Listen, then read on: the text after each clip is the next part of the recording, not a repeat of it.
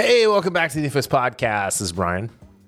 This is Daryl. This is episode 300. I don't know what that was, by the way. I thought you were doing an Oprah imitation. You get a Daryl. You get a Daryl. You get a Daryl. But this episode 358, DC Studios is under the gun. I'm going to tell you right now, I'm ornery.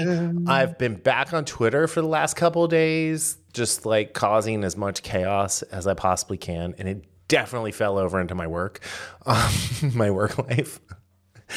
But yeah, so welcome back. Daryl will be seeing Black Panther opening weekend. I will not, because I was informed by Twitter that I'm not allowed to.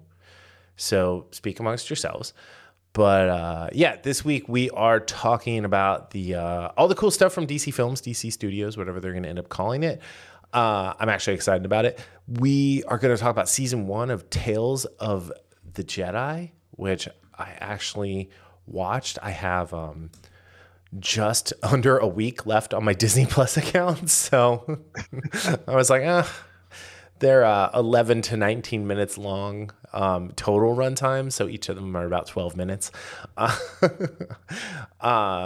So the Kidbot and I sat down and watched it, and yeah, and then we're gonna talk about the last episode of Dragon Stuff. I just love how you still keep calling it Dragon Stuff. Well, I mean, what am I supposed to call it? Hot D. Hot D? No, I'd prefer Dragon Stuff. Yeah, that sounds a little bit weird. I mean, Dragon Stuff is where it's at.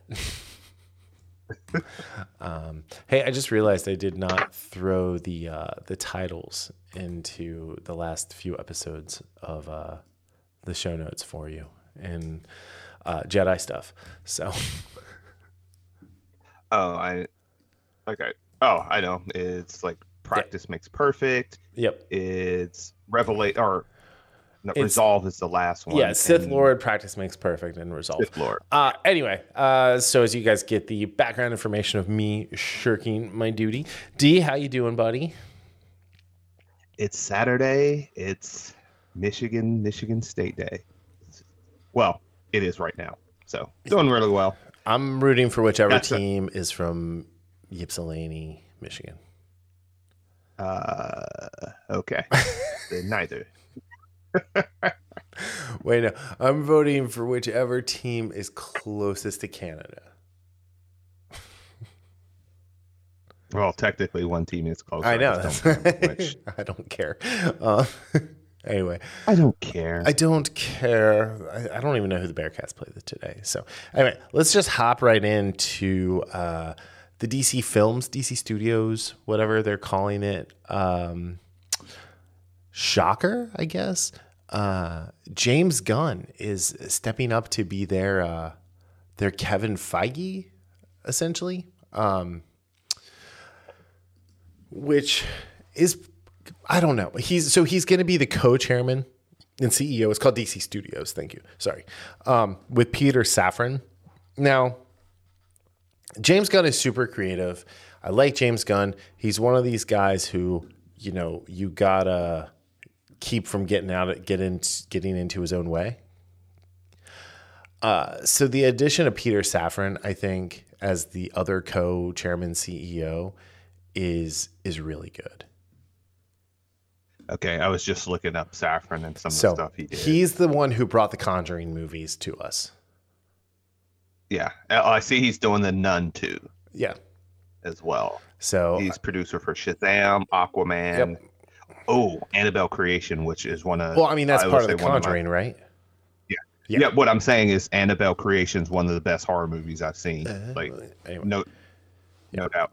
But I mean, he's been a producer. He was the producer on The Suicide Squad. He was the producer on Aquaman, or what I like to call Water, Black Panther. He's done both of the Shazam movies. He's done Peacemaker, which I think I'm going to go back and finish that.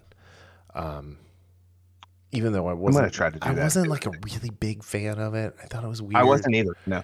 And I don't know. Anyway, but yeah, I mean, it's here's the thing. I think with the two of them. Oh, wait, hold on. I want to check something real quick. Oh, my God. He was the producer on Rocket Man, that Harlan Williams movie from the 90s. I'm drawing a blank on that one. He was like the janitor who ended up getting sent to Mars or whatever. He was the co-producer. Oh, yeah. He did Scary Movie, Meet the Spartans. Yeah, I'm down for this, dude. He's got the right amount of like cheese to do comic book movies and not take them too seriously. I don't think this is much better than where they were at. Let's just get that out of the way. Walter Hamada was a train wreck. Yes. Walter Hamada wasn't even a money man. Walter Hamada, I mean, kind of like everybody at the former DC Entertainment, was a diversity hire. Yeah. Jim Lee is 100% a diversity hire. Jim Lee is an amazing artist. Not taking that away from him. Jim Lee is the worst publisher in the history of comic books. He's one of my favorite artists. 100% comic book artist. Amazing artist. Amazing again, creator. I think we talked about this when a few months ago, or maybe even last year, where, you know what? Not every coordinator can be a head coach. Nope. You can do your coordinator stuff and you can do it well, but everyone can't be a head coach. No, look at Romeo and Crennel. Great defensive mind. Yeah. Great defensive Matt Patricia. And like, really, we're just going to talk Weiss. about the people from the Belichick coaching tree because they were all amazing commercials. Josh McDaniel are just not great head coaches. And they've all gotten NFL. Multiple. Yeah. I'll go AFC or the Bengals. Dick LeBeau. Dick LeBeau. One of the best. Yeah. Marvin Lewis. Great defensive coordinator. Anyway, he was a decent coach for a couple years. Don Shula, anyway. good, or Dave Shula, good coordinator, great quarterbacks coach. Yes, horrible head coach. Anyway, Jim Lee, great artist. Yes, the horrible. There's a pattern. Yes, right. Jim Lee and Dave Shula are definitely in the same category.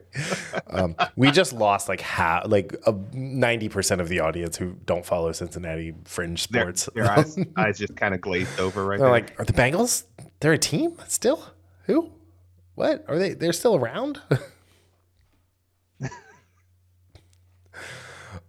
Anyway, no, I think this is really good. I like James Gunn a lot. I think James Gunn will again bring the Suicide Squad is not a great movie, right? But it was fun. It was better than the first one. I can look up what I gave it, but I'm sure it wasn't high. But the reason I didn't like the Suicide Squad because it looked not great, right?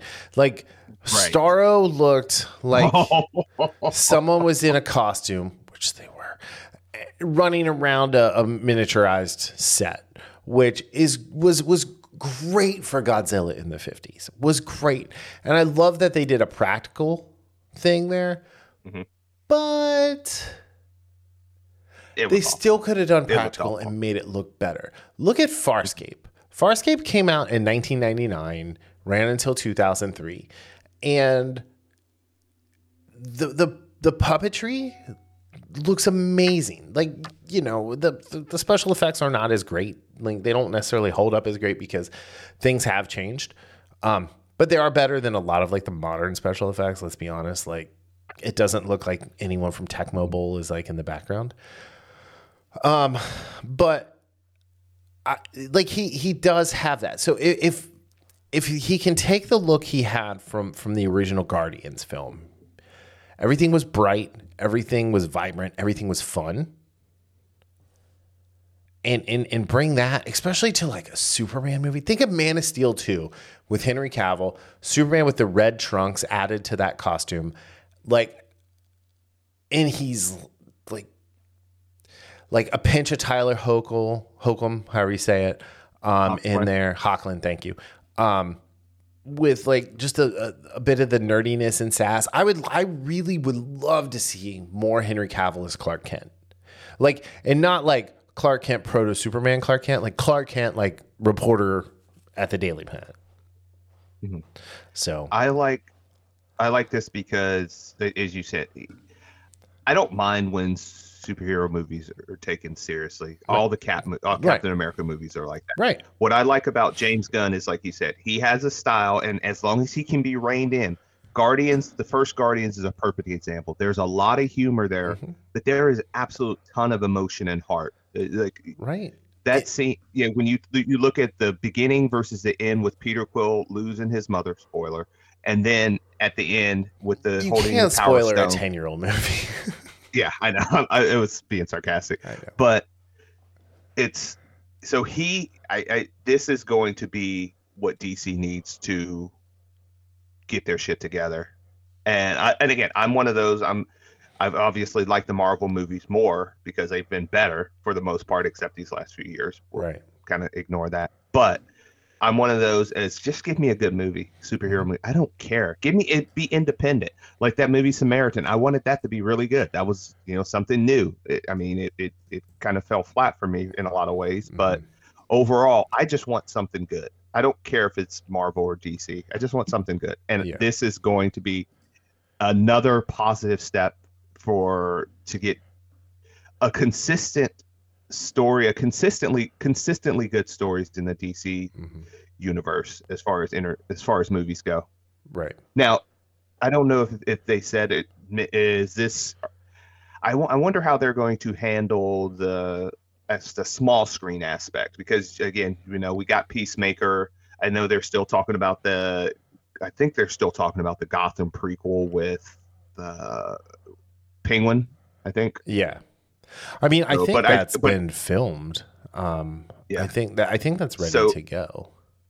But from a movie perspective, this is a very positive step because, again, there's no denying James Gunn's talent and his ability to bring stories and and the visual aspects of his storytelling as well. It's not just visual, but it's visual and story. So I'm looking forward to seeing what he and Safran can cook up and put DC in the right direction. Yeah. Yeah, no, I agree. I think yeah, I don't know. Like, so kind of tying into this, like I'm really curious to see like what happens to the leftover Arrowverse shows, like Stargirl, and then I don't know if you saw, but we're not getting Soups and Lolo until next year.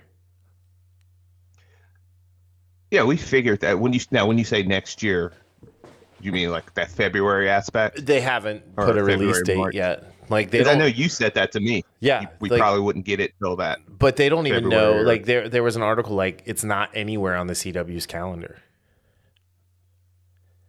Oh, really? but it's being filmed. I mean, they're filming right now. yeah, right. So- Yeah. So Hobo Max, Hobo Max. I know Hobo I did, Max, with the whole Hobo Max. with the whole Henry Cavill thing, Yeah. one of the things, but Well, there was an article. And again, this is something we've talked about as well. As much as we love Soups and Lolo, if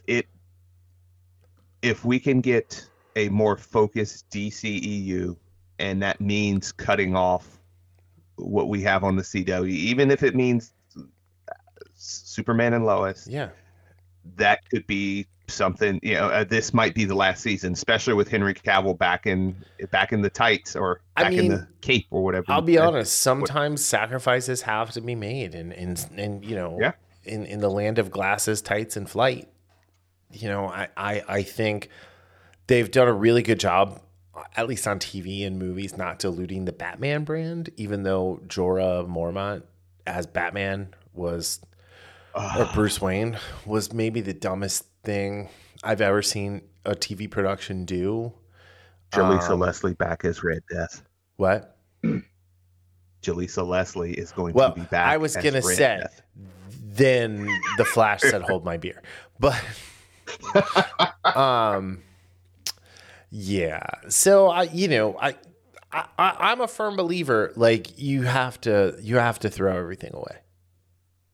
Yeah. And like honestly, I think you either it's not Man of Steel 2, it's just a new Superman movie, and you happen to have Henry Cavill playing Superman again, and you're like, look, the Snyderverse was what it was. We know it had fans, but we know this dude is fucking Superman.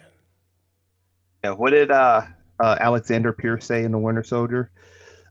Sometimes to build a new world, you have to tear down the old one. And okay, Kylo Ren, you have to, I don't kill the future, or kill the past, let it die. Like, whatever. Like, I understand what you're saying there. But, but no, I think, here's the thing. I think under Zaslav, these guys are going to be kept on a short leash as far as like how much they can spend and what they're spending it on. So if they can keep Cavill, honestly, if they can keep Gal, I think that works too. The hard thing is going to be who is Batman, who is Bruce Wayne, because Pattinson is not on that level. You know, his Batman movie, The Batman, was cute. Like, you know, it didn't make $1 billion. You know, if you want to keep Joaquin Phoenix as the Joker, but like have him play a different kind of, like have him actually play the Joker, not whatever that was. I'm okay with that, but you know, the casting is going to be what's really, really important.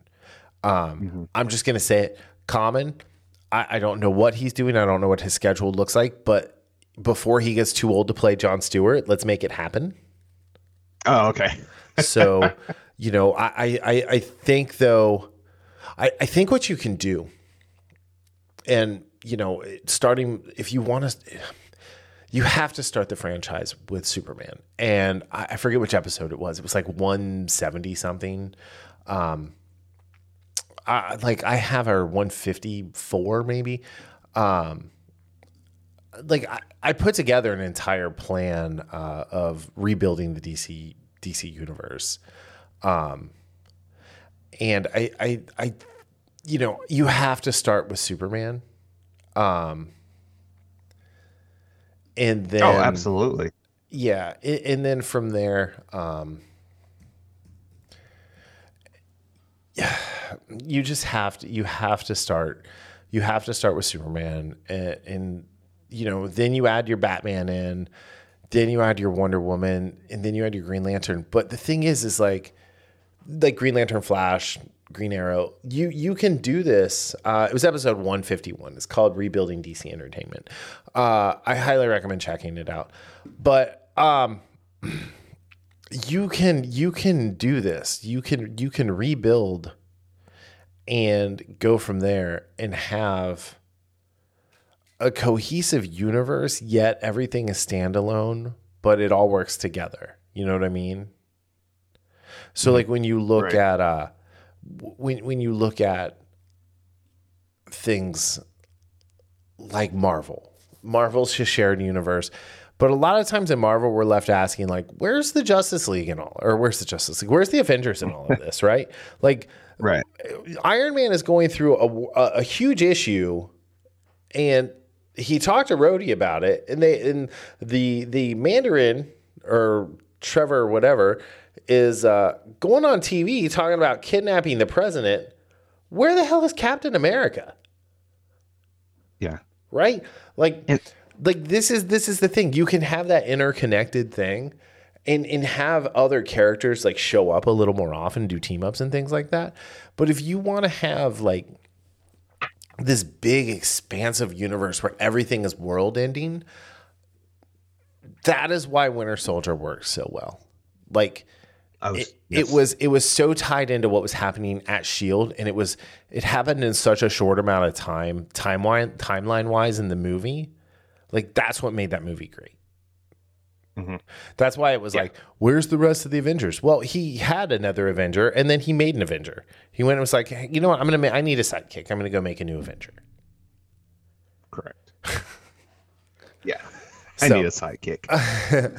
But here's the thing. In the show notes, I have a link to the Thinking Critical, just kind of breaking about James Gunn taking over, and I highly recommend it because Wes was much more succinct about it than I'm being, because like I'm super excited, but they also have to focus on the comics.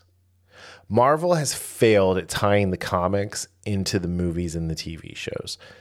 if they can take and tie the movies into the comic books and make the comic books like better, I think this is going to be a place where everybody wants to come work. Like everybody's going to clamor to be like a DC character. Like, oh, I can be Booster Gold. And no, not you, Nathan Fillion. Sit down. You're far too old. You know, oh, I want to be Hal Jordan. Again, not you, Nathan Fillion. Please sit down. We're not interested in you anymore. Go do your little cop show and then have fun and retire. It's there's so much there. And I love DC so much. I mean, DC is my heroes, right? Like, I like Marvel. I love DC. Yes, you do. So, I don't know. At the end of the day, I'm just happy to see them moving forward with having creative people, having a creative director, writer as one arm of it, and then having a producer, money guy as the other side of it, I think works great. One of the things that really made me laugh is all the article headlines that were like, oh, well, Kevin Feige gives his blessing. Who the fuck cares what Kevin Feige thinks? Like, yeah, this is a great step up with James Gunn. And James Gunn, who has not used Twitter to the best of his abilities in the past, definitely, I thought kind of knocked it out with this one. He says, not only do I love Kevin, he was the first person I told after I did the deal with DC. John Cena was the second. Contrary to popular belief, $1 less for Marvel is not $1 more for DC. DC and Marvel have a common goal of keeping the theater-going experience vibrant and alive. Fuck yeah. I went actually like that tweet. Yeah. Do you know what the best thing is to get better? We've said this before too. Competition. Yep. So, I mean, look at WWE. WWE was a shit product for 15 years. AEW came along, it started to get better. Vince left, now Triple H is running it, and it's been really good. By the way, Paul, do not hire CM Punk. He's a locker room cancer. You have a good thing going, and you don't need his jabroni ass ruining it. Yeah. Anytime you can have competition, it forces people to get better. It forces companies to think outside the box and go to their creative limits and break those limits. That's why we see something like Madden in the shit can, because it has no competition. There are no other NFL licensed games, and this is what we get over the last 10 years, where Madden has literally regressed from a technological standpoint. So this is only good for Marvel, because again, they're going to have to get off their asses, and I don't know what the hell they're doing. Well, we know what they're doing. They're going to have to look at this, especially if in the next couple of years we get a good Superman movie. Yeah. And people flock. Marvel's going to have to change their tune, but also, again, more importantly than Marvel, us, the fans are the ones that benefit most from this, because, like we've said, just give us good movies to enjoy and just to get lost in. That's all we want. Good stories. Yep, that's all we want. Yeah, we just want good stories. So it's just, I mean, it's ridiculous. It's it's too much. So anyway, like I said, I'm super excited about this, and we'll see where it goes. We've been talking about this for 20 minutes. Let's move on to the next one. Tales of the Jedi came out this week. I think it came out on Wednesday. Yeah, I think so. I don't know. I pulled all the dates out of it because they all came out at once. I gotta put what's our out of 10. Anyway, so it's all written. Every episode was written by Dave Filoni, and it bounces back and forth between stories about Ahsoka and stories about Dooku, which I thought was great. And I told you, I don't know if I told you this. I think I told you this. Now all I want to see is a live action, like prequel standalone Dooku movie starring Adam Driver as Count Dooku. I could not, especially in the first episode with him where he doesn't have any facial hair. I couldn't unsee Adam Driver. Right? There. Right? I love that we got Padawan Qui-Gon Jinn. There was a bunch of fun stuff. There was a little although the timing was kind of sus, there was a Kanan sighting again. Yaddle That's now, who that was. Yaddle Okay. now Okay. has her third in-canon death. So she's rivaling Shock T for the most in-canon deaths, done a different way. So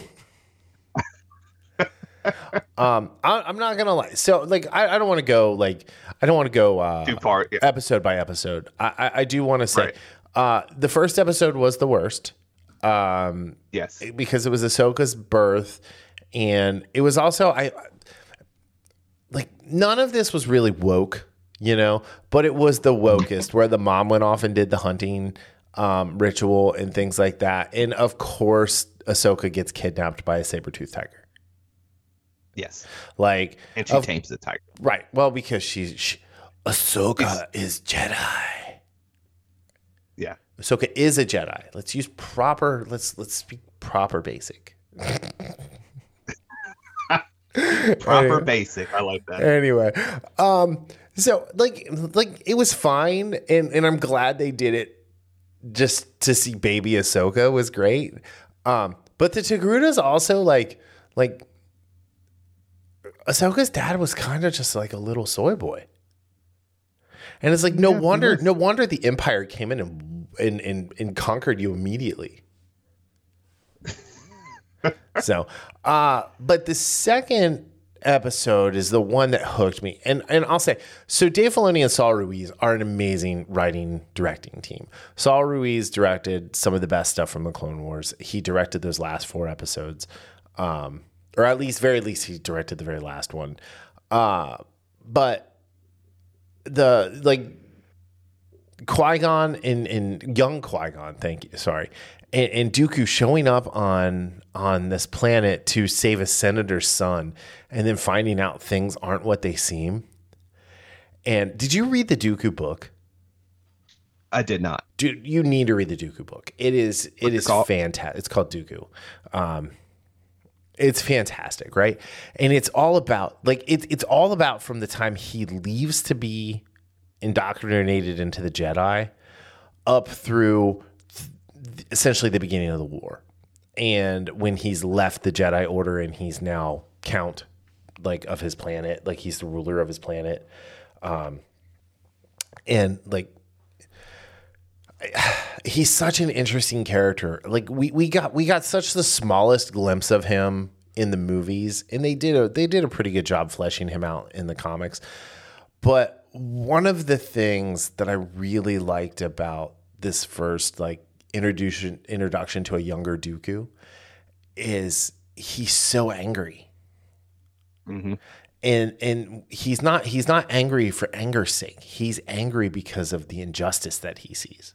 Yes, absolutely. And it explains a lot of why he went the way he did. He's one of 20 Jedi in 25,000 years to leave the Order. Not be expelled, just be like, you know what, peace out, I'm done. You guys. I like what you said before you started this, is you said indoctrinated by the Jedi. And I think these 2 episodes, when I say these 2 episodes, 2 and 3, really drive home the point that how incredibly flawed and arrogant the Jedi are. And we've seen this in other iterations as well, in their inflexibility. Yeah. Well, I think in episode 3, it's really shown the difference between Dooku and Mace. Yeah. So, I mean, Mace Windu.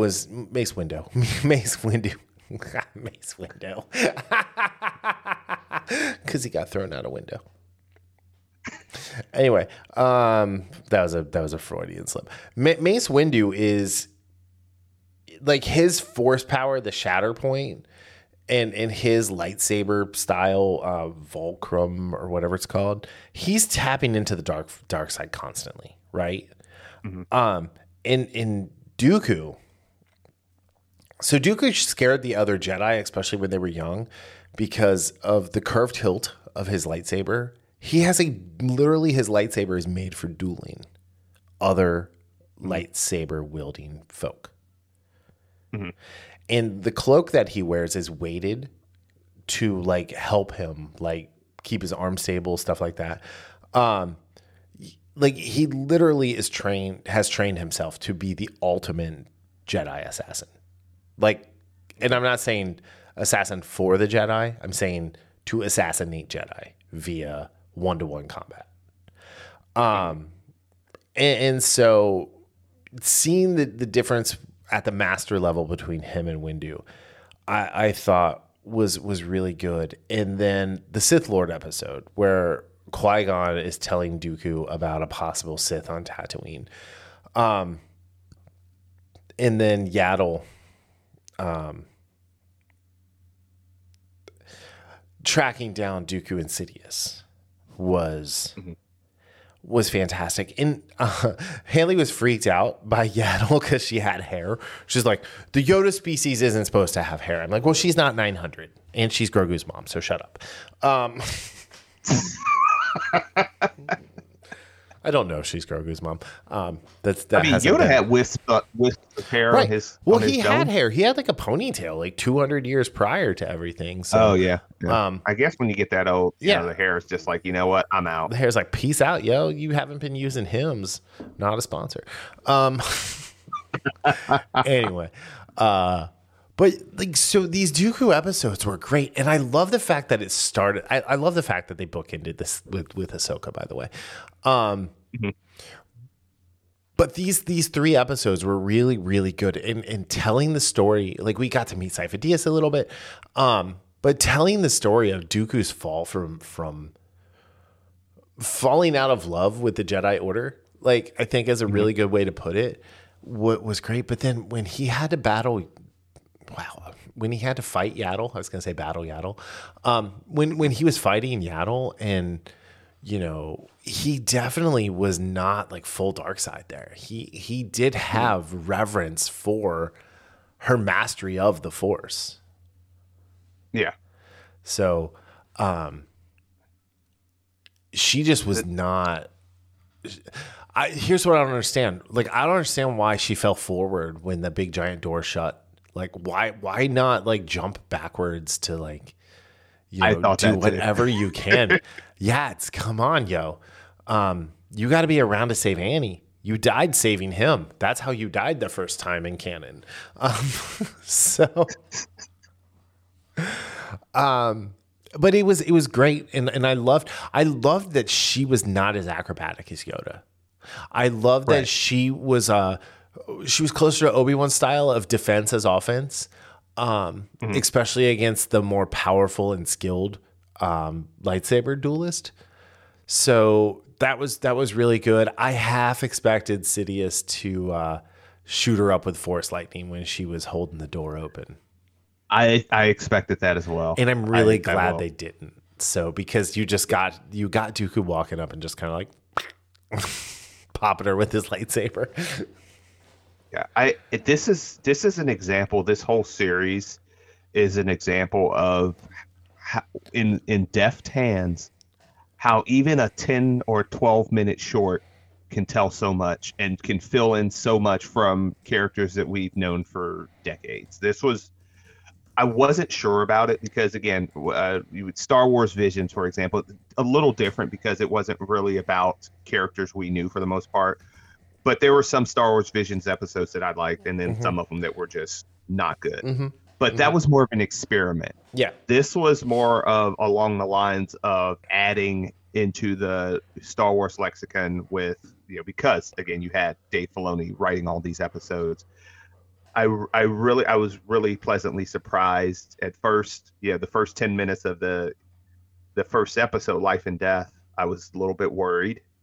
But after getting into the episode 2 and 3, especially, I was really into it, and I'm glad we got this. Yeah. I don't know if this is going.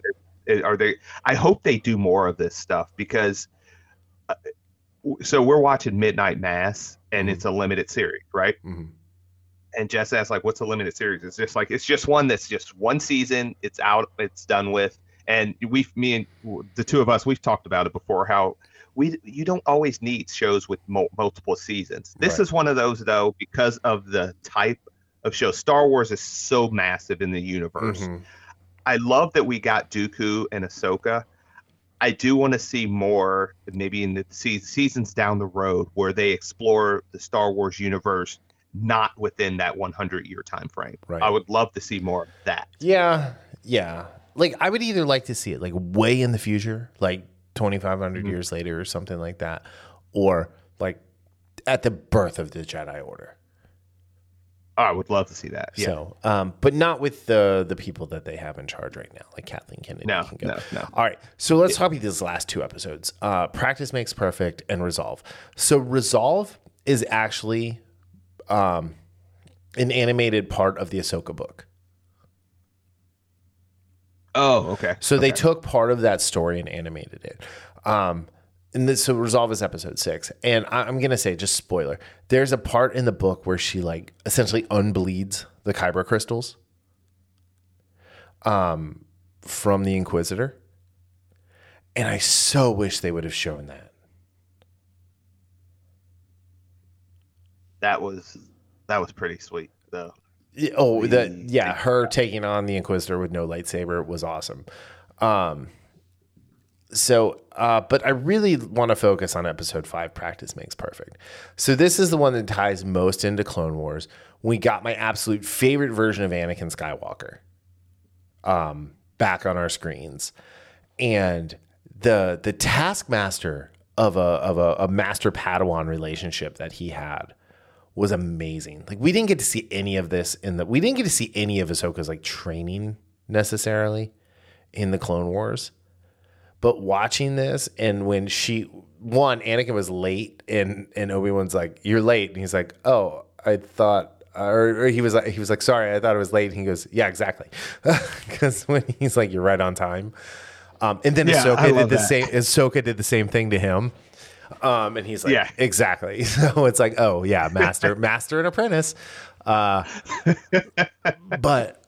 when she went through and she passed like the Jedi test, she did not pass Anakin's test yet. And, it explained, it did so much to explain why she never ever could have beaten Anakin Skywalker in a lightsaber duel. Mm-hmm.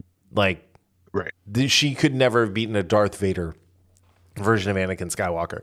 That was all man, baby. But it also showed why in Rebels later on, she was able to like hold her own with Vader mano a mano. Mm-hmm. And I loved it. And I loved Rex. I loved when Fives, "Sorry, Commander." Yeah. Jesse tagged it real good. Yeah. Just you lasted 5 minutes this time. And I loved Anakin. You're waking up sooner and sooner every time. But this was fantastic. And then I swear to God, when this episode ended, it was dusty in the room because they opened that door, and it's like, exactly what's about to happen. Yeah.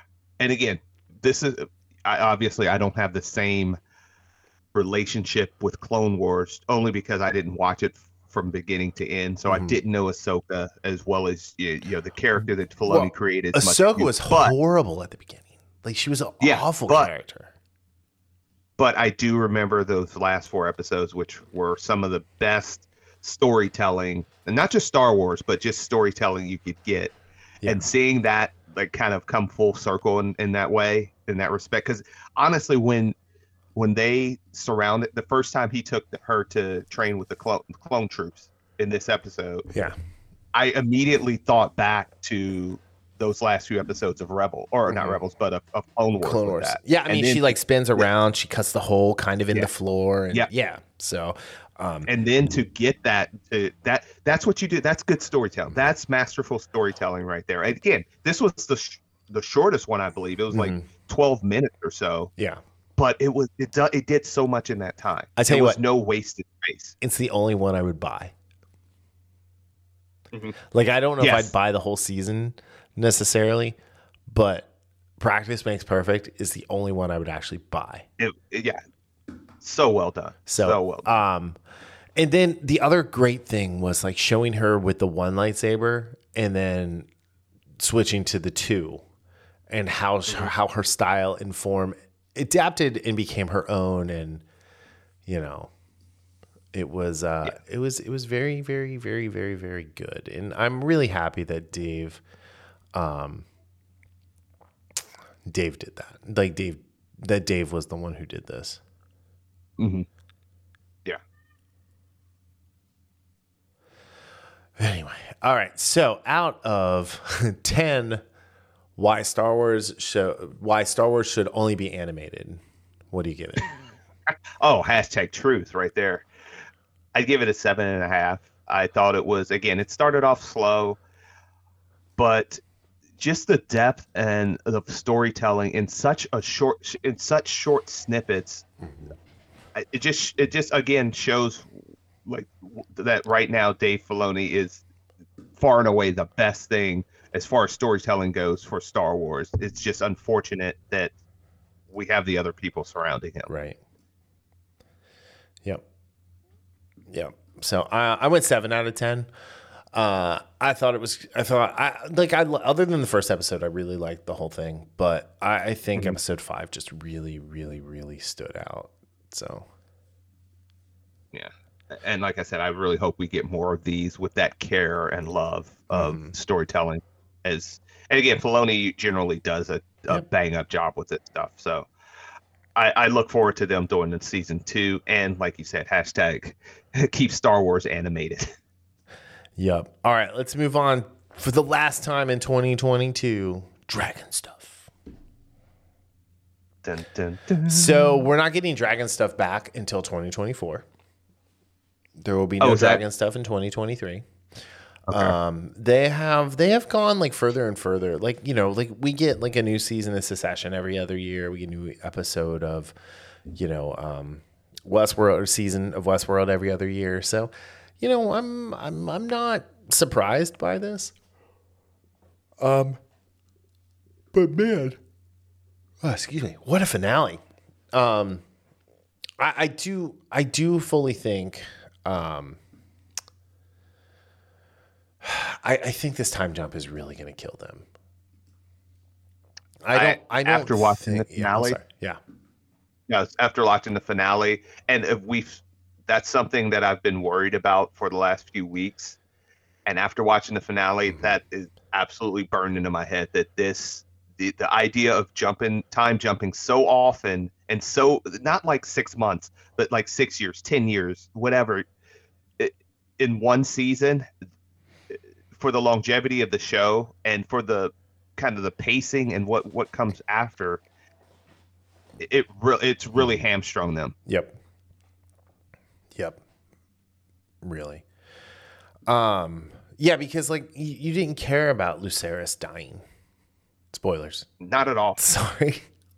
Like I was more sad about Arax, however you say it, getting bit to pieces. But like, you know, like one of my few gripes, and it's not a nitpick, I think it's a major issue, is that the way they jetpacked through the foundational character building necessary for us to care about these people. Yes. So here's the thing. We know how Rhaenyra dies. We know this. Because Joffrey told us in season 1 of Game of Thrones. Or season 2 of Game of Thrones. When the Dance of Dragons ends, and actually Stannis' daughter told us about it too. Shireen, thank you. Aegon feeds Rhaenyra to his dragon. And the dragon eats her in 6 bites and leaves part of her for like the vermin to eat in front of her children. Yeah. We are supposed to care about this. And we are not going, it's not going to hit the way the Red Wedding hit. It's not going to hit the way Joffrey's death hit. It's not going to hit the way Jon Snow getting killed and coming back to life hit, or Ygritte, you know, for that matter. It's not gonna hit the way the atrocities, the many atrocities that were committed against Sansa Stark, right? It's not like I liken it to Rickon's death, right? Rickon disappeared at Yeah. the end of season 2. We didn't see him again until the Wormwoods or whatever they were called handed them over to the Boltons. And then instead of serpentining through the field, he ran in a straight line so Ramsay could shoot him. Yes. You know, like, but that death, the hardest hitting part of that death was the reaction of Jon Snow, not because Rickon Stark was dead. Yes, I was going to say that. That's the only reason there was any power behind it was Jon Snow's reaction. And as it being a character death of a Stark child, right? That being the only reason that you're affected by it, that shows that there was a problem because this character wasn't put in front of us in the way of us bonding with him. Right. The last true-born male Stark as far as the realm knew. Yeah. And the same thing happened here in this finale where, again, I knew it was going to happen because I know the story because of From Fire and Blood. But there was no type of, oh, damn, that happened. It was just more like just a spectacle of another one dragon just crunching another dragon. It's a shame how Aemon's dragon ate that other dragon up. Yeah.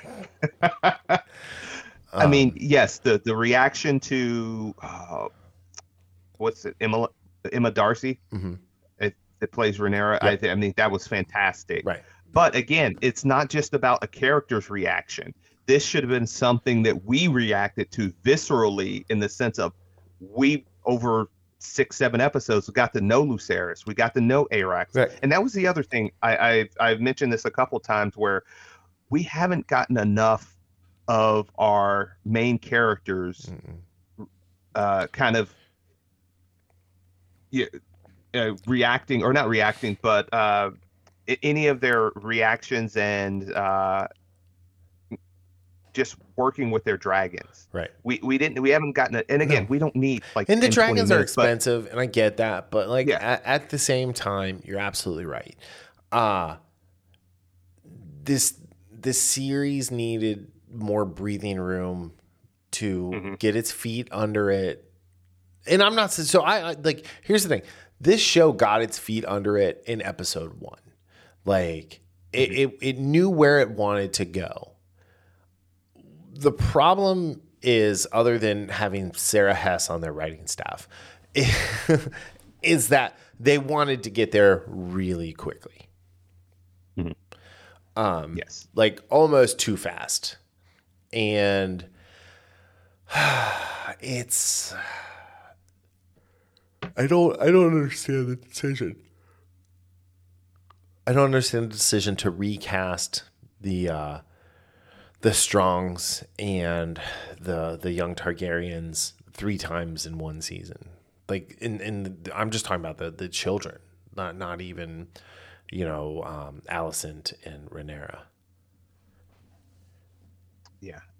And again, it really messes with not continuity. I'm sorry. Just the idea of getting to know these characters, because the first 5 episodes, getting to know Alicent, getting to know Rhaenyra was a lot of fun. And then just abruptly, we're not getting them anymore. Yeah, you kind of knew that, but it was like another pilot within the middle of the season, because we're having to learn these characters all over again when it should have ended with them, or at the very least maybe done the time jump, the last part of episode 10. Well, yeah, like I said, this could have been episode 10 as a prologue to the first 9 episodes, right? Because typically Game of Thrones was written like a book. The first episode was a prologue, the last episode was an epilogue, and the story happened in episodes 2 through 8 or 2 through 9. Which I thought was a great way to tell the story. And that's why the last 2 seasons weren't so great, because they got away with that. They just did 10 episodes and then 7 episodes with no real preparation there. Not that they didn't have preparation, I'm sorry, but no preparation for us to understand the beginning, the middle, and the end of the story for that season. Yeah. Does that make sense? That's really good. Yeah, that's a really good point. So, Yeah, and some of the things, and you mentioned Sarah Hess, some of the things mentioned that, like the Shrek scene never happened in the books. No. I'm going to be calling it the Shrek scene now. I'm Thank sorry you that I very much, Brian. ruined that for you. Oh. I mean, it was a great, end, but then you have, and this is the problem when you introduce stuff that wasn't in the books and you don't understand the characters and you don't understand the situation. Is Renice says when Damon says, "Oh, you could have burned him alive or burned him up," she is like, "It's not my war," right? Which is fair. It's not my. That's a which great. Is fair. The problem with that, there's a problem with that. She knows that what happens now is going to involve her family. Right. There's going to be death in her family, and I don't want to spoil. I'm not going to spoil what happens to her and what happens, to some of the people in her family. It's not good. Let's just say that, and again, one thing I do like, and I've always liked about Game of Thrones, it shows how one choice can affect so much. We talk about how Cersei thinking that Joffrey was ready to, about Catelyn arresting Tyrion. We talk about Ned not taking the throne when Littlefinger offered it to him. All these things create such havoc. And Renice not doing that, even though, again, this what she did. This was never an issue in the books because that scene never happened. Her saying that, and what happens after the fact, where she could have ended all of this with one command. And again, this is what Game of Thrones is about, and that's one of the things I love about it. It's this epic fantasy, but it's always about people and choices they make, and how one choice can really affect everything around you. Right. So in that regard, it did a good job, because even though it didn't make sense, because she knows that her soon-to-be son-in-law, her daughters are going to be involved in this. She's going to be involved in this. To say what she said, it sounds nice, but in reality, she knows she's going to be a part of the war. Right. She knows all these people can die, and she could have ended it right there. Right. You know what Tywin Lannister would have done? Tywin Lannister would have been like, Dracarys. So, and then he would have taken a breath and he would have gone, Dracarys again. And then he would have turned the dragon around to everybody in the room and he'd gone, just wipe him out, Dracarys. Charles Dance was great. But anyway. Yes. But yeah, it's I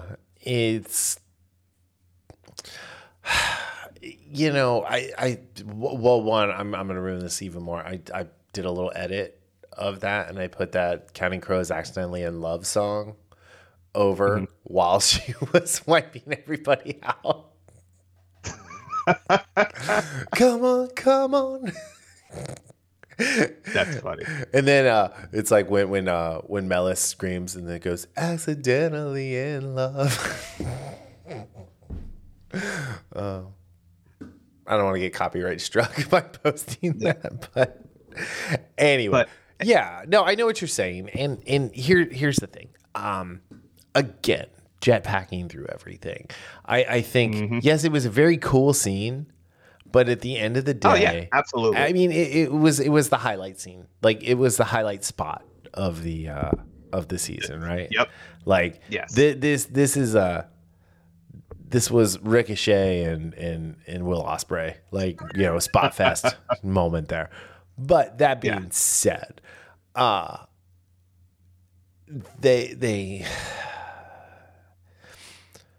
they pinched a penny to lose a dollar.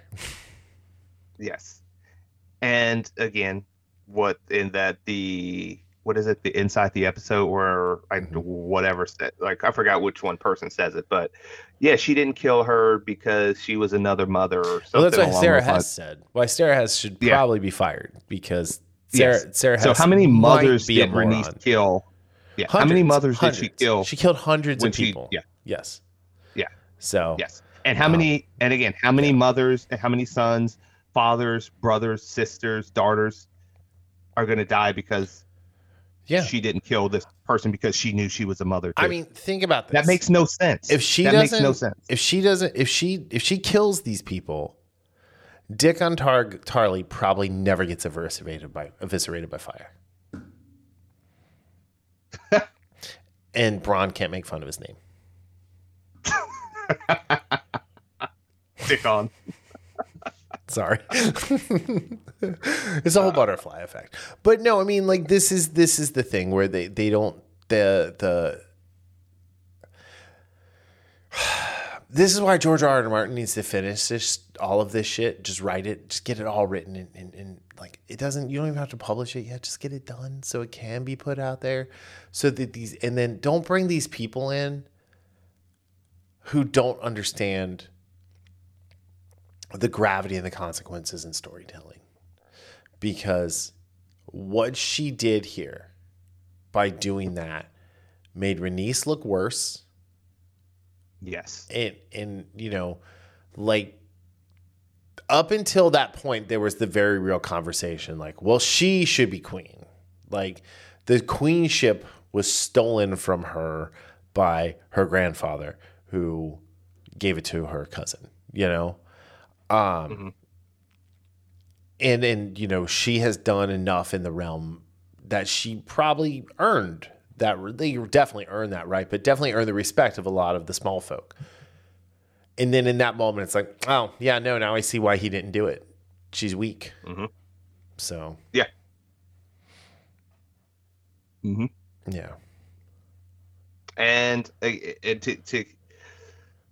so it's funny that a lot of the complaints of Game of Thrones, and again, this is more recently because, you know, people are dumb more recently than they were a few years back. Whereas about the overindulgence of violence and sex and all this stuff. And they just, how about this season where, how many just graphic childbirth scenes did we have? Like 75? And there was, and again, a couple of them I understood, even if it was, again, once again, different from the books. Okay, whatever. But what we got in this episode was absolutely, and again, I even said some of this sometimes with Game of Thrones stuff. I was like, okay, that was not necessary to see that. There was no need to see Rhaenyra's childbirth. No need to see it with that type of none whatsoever. Like none whatsoever. That's that gratuitousness that like Martin does with his like storytelling style. Oh, absolutely. He does. Yeah, he does. Yeah, he does. So, and again, I've one of those. There were times that the regular game, the original series, where I was like, okay, we didn't even need that. Why did you do that? Yeah. And they do the same thing. They do the exact same thing. These some of the, and again, these people, like, and again, I know Sarah Hess wrote the, like, you know, is a writer, but the people behind it who are answering complaints of some of the stuff that happened in the original Game of Thrones, where it's too much about the guys, and it's an that was an overcorrection, and they didn't learn from the critiques they were given the other show. So I mean, that's one of those this is the matriarchy version, and you know, honestly, you see why the matriarchy didn't last with the decisions that they have these women make. Right. And again, you know, she's the one holding it together where all the men would go to war. That's what Rhaenys says to Corlys at one point. Yeah. Where it's like that's another one of those eye-rolling things. And I know it sounds like we didn't like the series or when we talk about it. That's the thing, is with all of this nitpicky stuff, yes, it's still good. That's the problem. Yeah. Is it should be great. Like, this should absolutely have been great. This should be the cultural touchstone that Game of Thrones seasons 1 through 5 were. Mm-hmm. Yep. Actually, let me rephrase that. Seasons 1 through 6, because Battle of the Bastards was in season 6. Yeah. But oh my gosh, I love God, that's a great episode. Like, man, talk about like getting a feel for what medieval war must have been like. You know. I mean, even though there was a giant there, but you know, maybe there were giants. Who knows? But yeah, it's just fantastic. It's fantastic. Yeah. But yeah, you're right. This was still good. I really like this season. With some tweaks and people that were more focused on storytelling than sending a message.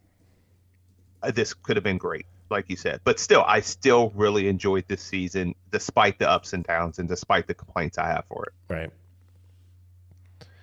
Yeah. All right. So for the episode, out of 5 fully dismembered dragons, What do you give it? I give it a 3.75. I thought it was a good episode, and I think my issue with it, other than what we've said, was not the episode's fault, but where it was kind of like, painted in a corner where we had to go based on the decisions they made beforehand.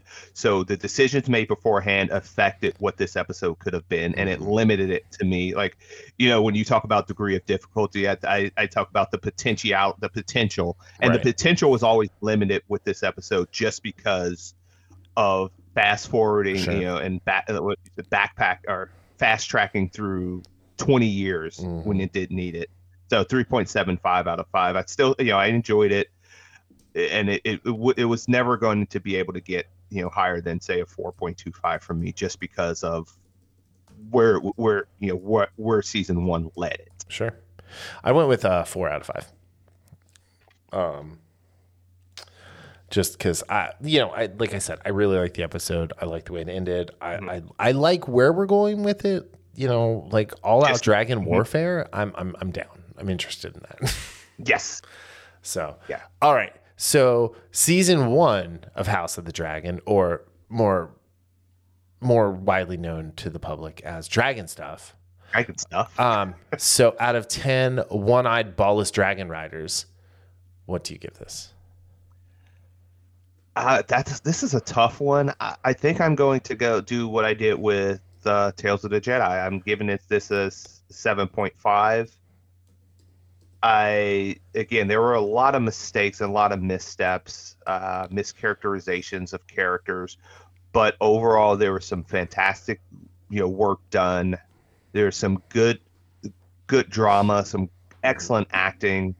Paddy Considine was just phenomenal, especially his last hurrah in episode 8 was just that was my highlight of the season. So it's just, that's how good I thought he was in that episode. I really like Matt Smith. Emma Darcy, I think she'll, with a few more episodes, she'll grow on me. Yeah. But like, I still miss Millie Alcock. I think that was her name, who played the younger Rhaenyra. But yeah, 7.5. I thought this was a really, really solid show. And it, even though I had issues with it, like we've discussed over the last several weeks, I really liked it. It's something I will actually watch again before season 2 comes around. I like you said, I'm excited for where they're going. I know where they're going in the sense of, dragon warfare. I'm just not in love with the speed at which they're getting there. Sure. Yep. So I went 7.25 out of 10.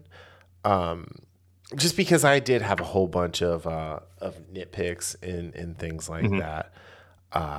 But I will say this made me want to watch Game of Thrones again. So I think. Yeah, you said that. And I'm on episode 3. So of season 1. But yeah, it's like, this is a fun show for the most part, and it's mostly well written. It looks beautiful, other than some of the darkness complaints. But yeah, it's, I did think the dragons got better. The first couple episodes, I thought they looked terrible. Yeah, they got better as it went on. They got better as the season went on. Yeah. Yep. So, all right. Well, on that note, thank you for listening. I want to say something kind of funny, but it's awful at the same time, so I'm not going to say it. Thank you for listening. We'll be back next week with more stuff. And Daryl, enjoy going to see Wakanda Forever in the opening weekend by yourself. Oh, geez. Jess and I will go get drinks or something, and you can tell us how it is now Aquaman 2, because it'll be Underwater Black Panther 2. So to quote our boy William Riker in that one show, false. That never happened. Total fabrication. Anyway, on that note, we'll see you all next week. Have a great one. We'll talk to you soon. Bye. All right, see ya. The Infamous Podcast is recorded in Kings Mills, Ohio, just north of Cincinnati. You can find new episodes every Sunday on Apple Podcast, YouTube, Spotify, Google Podcast, our website, or anywhere podcasts are downloaded. This show is hosted by Daryl Jasper and me, Brian Tudor. To find more information about the show, visit us at infamouspodcast.com and follow us on Facebook and Instagram at Infamous Podcast to keep up with the show. We also have a Patreon page, patreon.com/Infamous Podcast. We have some great rewards for our patrons and are looking for help to grow the show to bring you more of the content you want to hear. Music for this podcast is provided by Michael Henry from meetmichaelhenry.com. So, whenever you're listening to us, have a great day, night, evening, weekend, whenever it is, and we'll see you next time. Thanks for listening.